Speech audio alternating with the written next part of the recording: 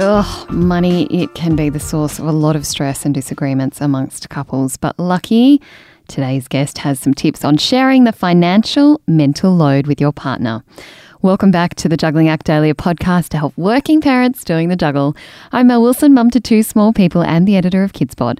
But I'm not avoiding looking at my mortgage account. The number of zeros is terrifying. Well, sometimes talking about money with your partner can be challenging, and often that responsibility for household bills and budgeting can fall to the person who hates it the least.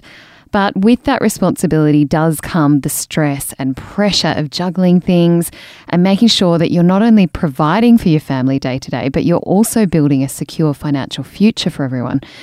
And that is a lot for one person to take on. And let's be honest, quite often it does fall to mum. Well, Renee Vercoe, who is the founder of Money Mode, has some great advice around getting your partner to share the financial mental load. And Renee joins me on the phone now. Renee, thank you so much for your time. No worries, Mel. Great to chat to again. Now, this is an interesting topic, trying to get your partner to share the financial mental load, because it does just generally happen within families and households that mums control the purse strings. So if you are in a household where that's happening, how do we go about changing that? Because it's bloody stressful. It is. I know us as mums, we carry such a load as it is already, and then to throw the financial load in there, it just too much. It's too much. So look, my tips around this is really to bring the money conversation up in a really constructive way with your partner. So it's often money comes up in the heat of the moment and in a stressful environment. So it's really setting aside the time to have a really proactive discussion about it. So a dedicated money chat or date night, as some like to call it. And I think you should do this on a monthly basis. Just start talking. Right.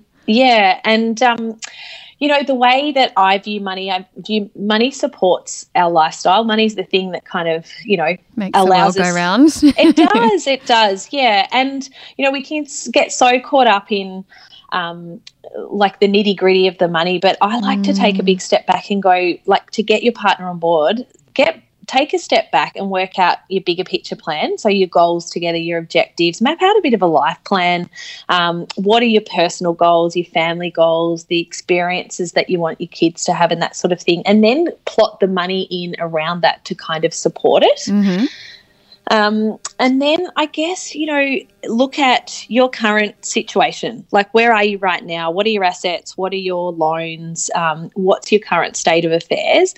And then when it comes down to the day-to-day finances, it's really kind of knowing what your numbers are and getting your partner on board with that, and setting up a money management system together. So it's quite natural in relationships that one partner will just assume those duties of managing the household budget. And it is, as you said, it is usually the mum, because she's home a little bit more and doing the shopping and opening the mail and paying the bills. Mm-hmm.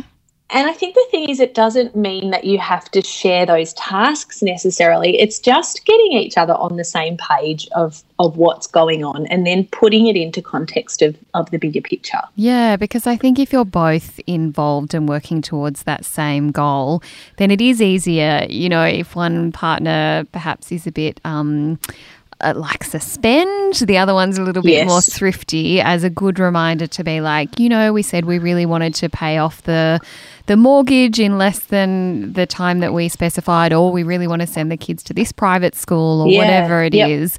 It's much easier to be on the same page. But how can you handle it if you're not? So what if you sit down and you go, okay, what are our bigger goals, and then what are our perhaps 12-month plan goals? We want to go on one holiday or whatever it is. How can you try to, I guess, bring forward your reasonings for wanting these particular goals to be the focus? How can you try and have that conversation? Yeah, it can be really challenging, but I think, again, it's just setting aside the time and I guess the importance, telling your partner how important it is that we get on the same page with this, because it's more than just the money.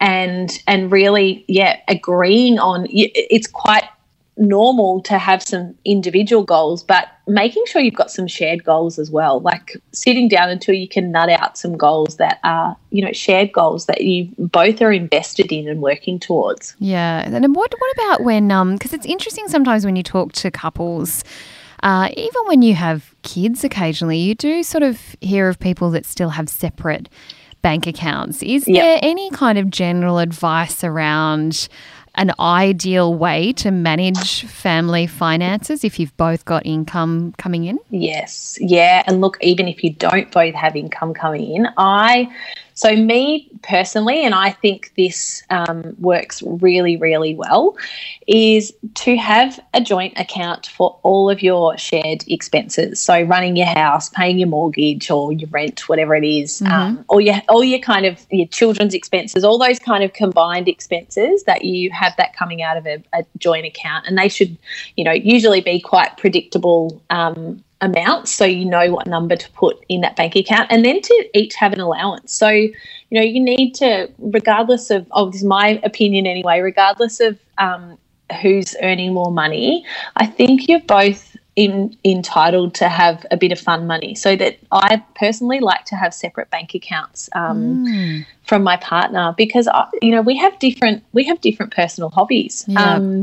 He likes his sport and things like that, and I enjoy going for coffee or dinner with my girlfriend. So it's like having that sense of freedom to be able to do the things that are important to each of you and have a little bit of independence and empowerment with your money. I like that. It's cutting down on that conflict of feeling like, I guess, you have to answer to someone sort of in a way, even though they're not making you feel like that. But I guess you might feel that pressure too. Whereas if you have that separate account, then it's like, well, if I want to buy that dress this month, then I'm not going out for dinner or whatever it is. Yeah. Yeah, and it puts you in control of those decisions for yourself. And I think that's really important because, a lot of the struggle that working mums have, especially amongst the ones I talk to, is their partners are usually the breadwinner. So they feel a little bit guilty spending money sometimes on themselves. So I think put it in your budget that you can both have a little bit of spending money. I think it's really important and really healthy. Yeah, I love that idea. Some great advice there from Renee. Renee, thank you so much for joining us. My pleasure, Mel. Make sure you head along to moneymode.com.au and you can find out a bit more about Renee's services. Well, that's all from us today. Please make sure you subscribe, share the love, tell your friends, rate, review. And while you're there, pop on by our Facebook group. It is called Working Mums Australia, and join the chat. Stay safe, jugglers. Please stay home if you can and stay kind to yourself and others.